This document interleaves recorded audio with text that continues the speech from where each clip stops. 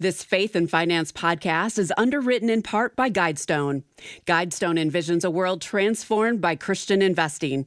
Through screening, corporate engagement, and impact investing, our investment strategies allow investors to be more proactive with their investment dollars to make a meaningful difference in the world while preparing for their financial future. Learn more at guidestonefunds.com/faith.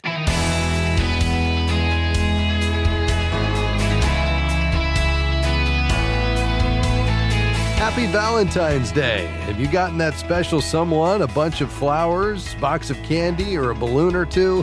Hi, I'm Rob West. Valentine's Day can be a great time to express love to your spouse or sweetheart, but do you always need to spend money to do it? Dr. Gary Chapman joins us today to talk about love and money. And then it's on to your calls at 800-525-7000. That's 800-525-7000. This is Faith and Finance, biblical wisdom for your financial decisions. Well, our guest, Dr. Gary Chapman, is certainly well known. He's the best-selling author of The 5 Love Languages, and Now You're Speaking My Language. Dr. Chapman, great to have you back with us. Well, thank you, Rob. It's good to be with you. And a very appropriate day, given the subject matter you write on very frequently. Let me ask you, how should the 5 love languages play into gift giving at Valentine's Day? Well, I think for one thing, you need to know whether or not your spouse's love language is gifts. If it is, you best do it well. That's right. But if it's not their primary, it's not as important. But I think because it's a national holiday celebrating love, I wouldn't let it pass by if I were you in a marriage without doing something to express love on Valentine's Day. The other thing I would say, Rob, don't be disappointed if you do something really, you think it's just really exciting and your spouse doesn't have the response you want them to have.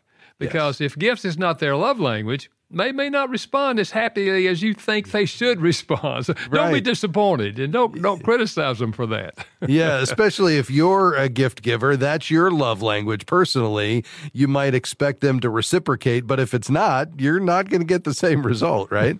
That's exactly right. That's great. Now, in your work as a pastor and a counselor, Dr. Chapman, how often do you see money become a challenge in marriage, even an obstacle to healthy communication? Well, you know, a lot of research indicates that differences over money is one of the biggest conflicts we have in a relationship. And I found that, too, in my own marriage. And in the early days of our marriage, it was one of those things. Of course, we didn't have any money when we first got married, but we still had problems on what to do with what little we had. Sure. But, yeah, I think through the years I've counseled a lot of people for whom that was a problem. One that I remember was pretty huge. When they got married, her preference was to live in an apartment for several years and save up money to buy, a larger house that they would really like to have. No, his idea was get the big house now. Those things are going to be much more expensive 2 or 3 years from now. Yes. Well, she finally acquiesced, and went with that, and they bought the big house, and they're back in my office now 2 years after they bought the house. And she's saying, Dr. Chapman, we got rooms we don't even have furniture in. And she said, the other thing is, I haven't bought a new dress in 2 years. Oh, wow. And, I can't buy anything. I just feel like we're strapped because we bought this house, Yes. I had to help them think through, what's more important, your relationship or the house you live in? Yeah. And I reminded them what Jesus said. Life's meaning is not found in the things that we possess. Yes. Life's meaning is found in relationships, first of all with God and then with each other. That's so good. And so often, Dr. Chapman, we come from obviously different backgrounds. Money was handled differently. One might come where money was plentiful, the other a family that struggled financially. That plays into it as well, doesn't it? Absolutely. Our background and what we experienced growing up, as well as our personality, because some people are savers and some people are spenders. And, we all have different personalities, different concepts. Listen, you will never marry someone that you don't have conflicts with. For one reason, God made us, and God doesn't make any two things alike. we're told every snowflake is different. Yes. The person you marry is going to be different. So, yeah, we're going to have conflicts over money as well as a lot of other things in life. We have to learn how to solve those conflicts without arguing and trying to put the other person down and demean the other person. Yeah, it's so important. Well, when we come back from our first break here today, we'll give you some thoughts. Dr. Chapman will give you some thoughts on how do you find that common ground? What are some of the keys to working together to have that growing marriage? And then specifically, what facilitates healthy communication around money in marriage? Well, here on Valentine's Day, we're talking money and marriage with Dr. Gary Chapman. We'll continue to talk about the love languages as well. There's 5 of them. Do you know your spouse's love language? You need to. Dr. Chapman will unpack those for you a bit as well. We're celebrating Valentine's Day here on Faith and Finance with Dr. Gary Chapman, and we have much more to come just around the corner. So don't go anywhere. We will be right back.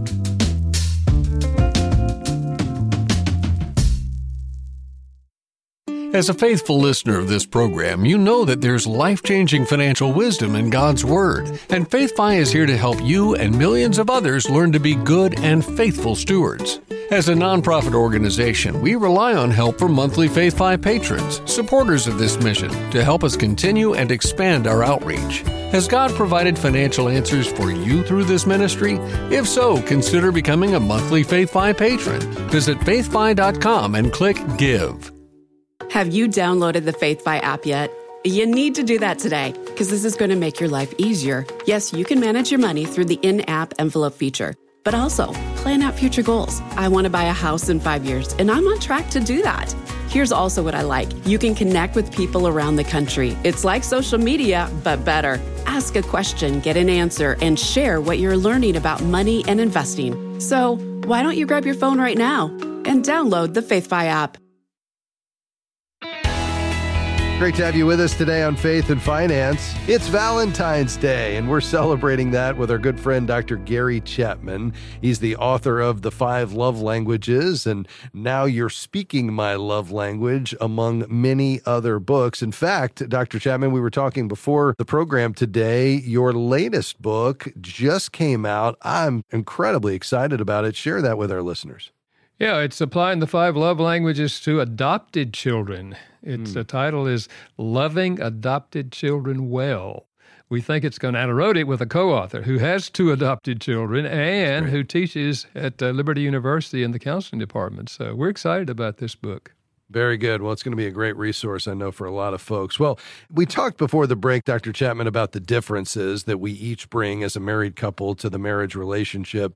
In one of your books, You're Speaking My Love Language, you write about the importance of couples identifying their differences, and you make the comparison of coach versus first-class thinkers. Tell us what those are and how they cause challenges. I don't know how much you fly, Rob, but, there's a difference in coach and first class. Yes, there is. And so people have those ideas. First class thinkers, they always want the best of everything, the best shirt, the best dress, the most expensive, whatever, Whereas the coach who thinks like, the sitting in a coach, they're looking for a bargain. The difference often arises when they're buying a car. One of them wants all the things that I can get on this car. The other's looking for simplicity and a little less price. Yes. So, understanding the fact that we do have these different concepts in terms of marriage is very, very important as we focus on making money an asset to our marriage rather than a liability. Yes. Now, the goal, I would imagine, is not to make a coach thinker a first-class thinker and vice versa. And if it's not about changing our spouse, what is the key to finding common ground? Well, I think they have to come to, first of all, understand the fact that it's okay for us to have different perspectives on this. But remember, we're a team. So we want to hear each other out, and we want to focus on, okay, we're going to have different opinions now. Let's hear it out, you see. I remember one couple, he before they got married, he'd take her out to these nice meals and all this kind of stuff. And she thought, man, this is wonderful. This guy really loves me, it was okay, After they got married, he would take her out to a restaurant, and she would always order the cheapest thing on the menu. And one night he said to her, I don't understand it. I mean, why do you always order the cheapest thing on the menu? And she said, well, I just want to save us some money. She's thinking coach, Yes. save us some money. He said, yeah, but you make me feel like, that I can't afford to buy you a good meal. He said, I want to buy you a good meal. So she called the waiter and said, waiter, change mine. I want the filet mignon. He got his wish. But you see, she didn't understand that her ordering the cheapest thing on the menu was not an asset for him. It was a negative for him. It was like, she feels like I can't support her. I can't give her something nice, Once she found out that, she changed her mind and got the filet. That's right. And had a great meal. Well, communication is obviously critical when it comes to any facet of our marriage, but that certainly includes this area of money. So what have you found in your years of counseling couples is some of the keys to healthy communication, specifically in this area of money management? I think the first thing is to learn to listen to each other. As we've said already, we're going to have conflicts over money and other things, but learn to listen. And what I mean by listening is not just, sitting there while they talk, thinking about what you're going to say. Right. I'm thinking about put yourself in their shoes, realize they have a different background from you. They have different perspectives.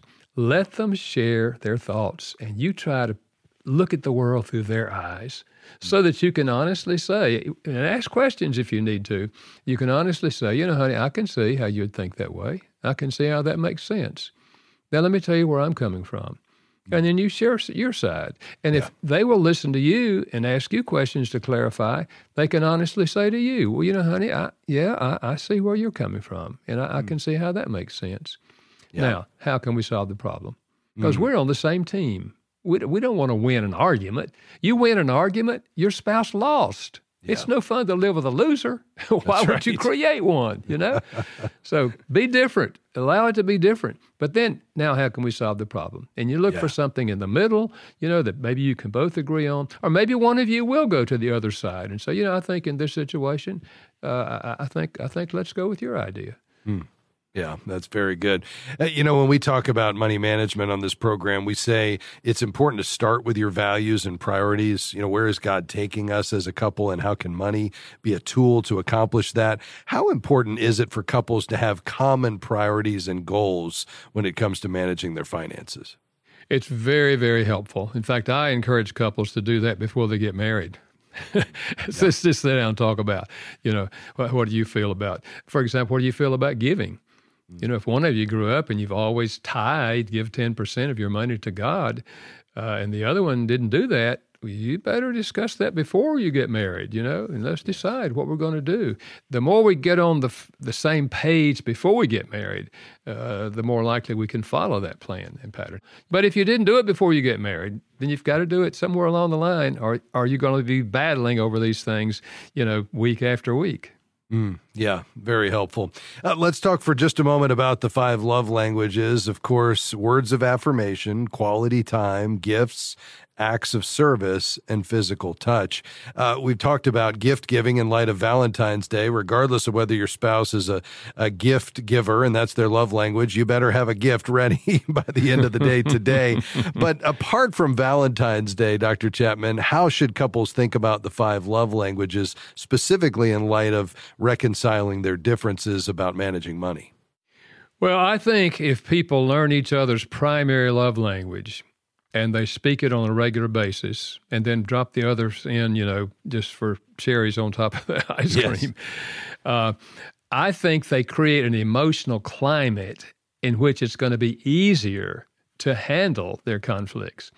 Because when you feel loved by the other person, and that they're there for you, and you have that emotional sense of feeling loved, it just creates a positive climate so that we can do what I suggested earlier, listen to each other empathetically and put ourselves in their shoes, and then focus on solving the difference rather than trying to win an argument with our spouse. So I think understanding the love languages and speaking their primary love language makes a huge difference in terms of solving conflicts about money. That's well said. Well, we're about out of time, just about 30 seconds left. What message do you want to leave with couples on this Valentine's Day? Well, I'd say make the most of today. Do something. Do something, but don't let it be the only time that you express love to them. And gifts is not the only way to express love. Get your spouse's love language down, heavy doses of that, sprinkle in the others for extra credit. You're going to have a growing marriage. I love it. Dr. Chapman, always appreciate our time with you, sir. Thanks for stopping by. Thank you, Rob. Good to be with you. All right. That's Dr. Gary Chapman. He's the author of The 5 Love Languages and the author of Now You're Speaking My Language. Hey, it's probably too late for you still to get that reservation at your favorite restaurant, but it's probably not too late to go down to your bookstore and pick up Now You're Speaking My Language. So if you don't have a gift, maybe I just fixed that for you today, and you can make it a great Valentine's Day. All right, we're going to take a quick break. When we come back, we'll take your questions at 800-525-7000. This is Faith and Finance, biblical wisdom for your financial journey, helping you apply God's wisdom to the practical decisions you're making today. We'll be right back.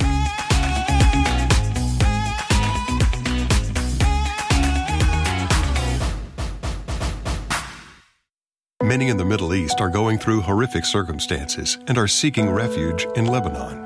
Heart for Lebanon is bringing them hope, and now you can help. We endured shelling and hunger. We witnessed death everywhere. $116 brings emergency supplies and the hope that only comes through the gospel. I want to spend the rest of my life telling people about Jesus and his salvation. Give now at faithfi.com/Lebanon or call 888-201-5577. We're grateful for support from Eventide Investments on the Faith and Finance program. Eventide's approach to values-based investing is grounded in the belief that humankind was created in the image of God, with intrinsic dignity, value, and worth. Eventide calls this investing that makes the world rejoice. More information is available at eventideinvestments.com. That's eventideinvestments.com.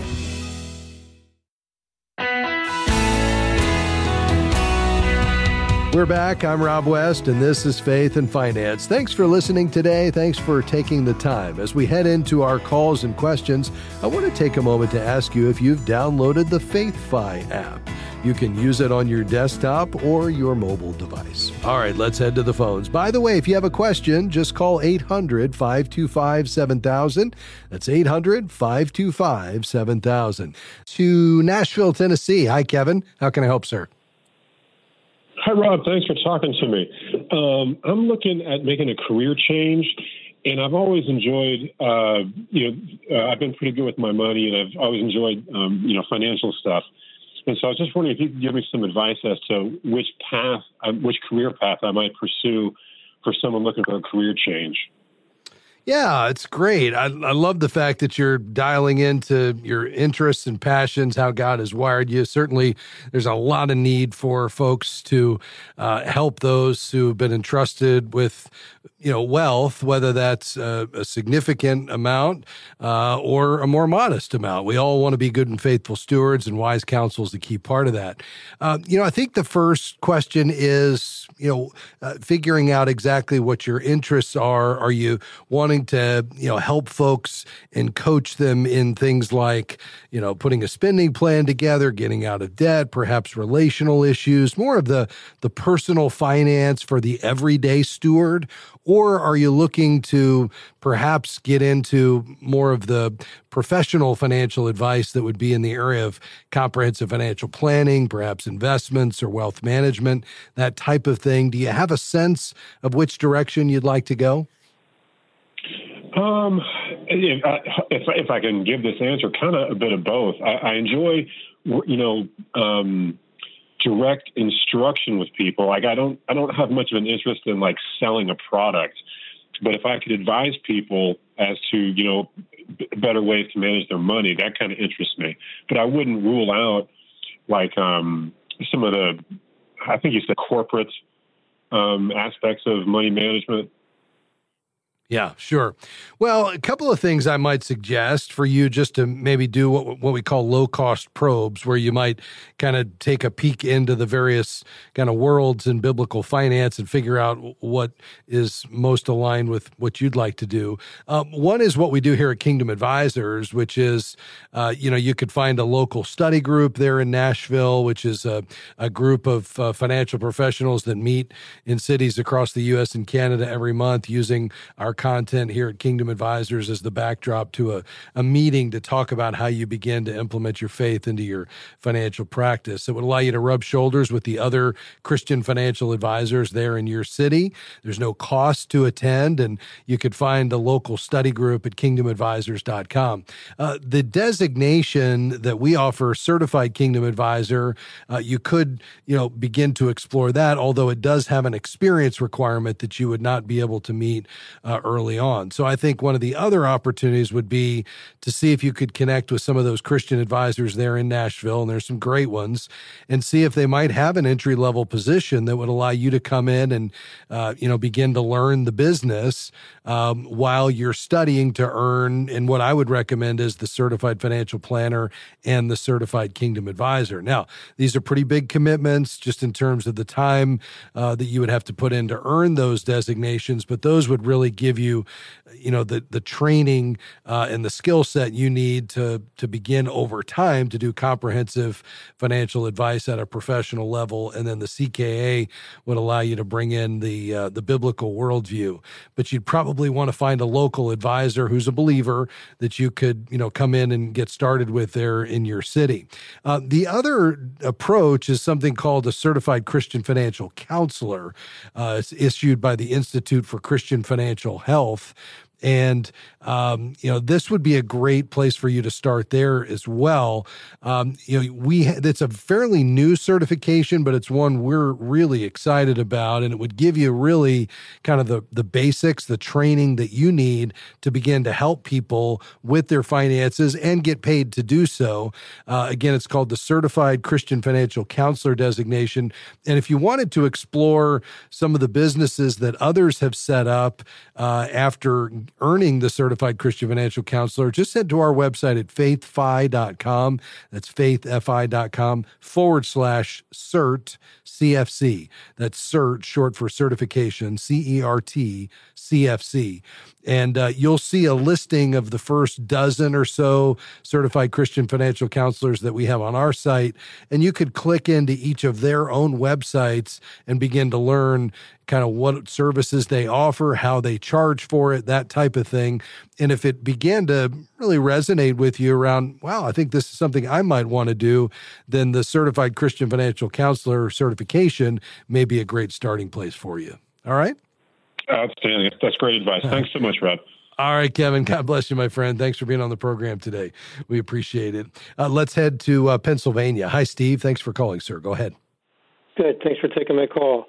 I just was forced into retirement, so I'm trying to figure some things out.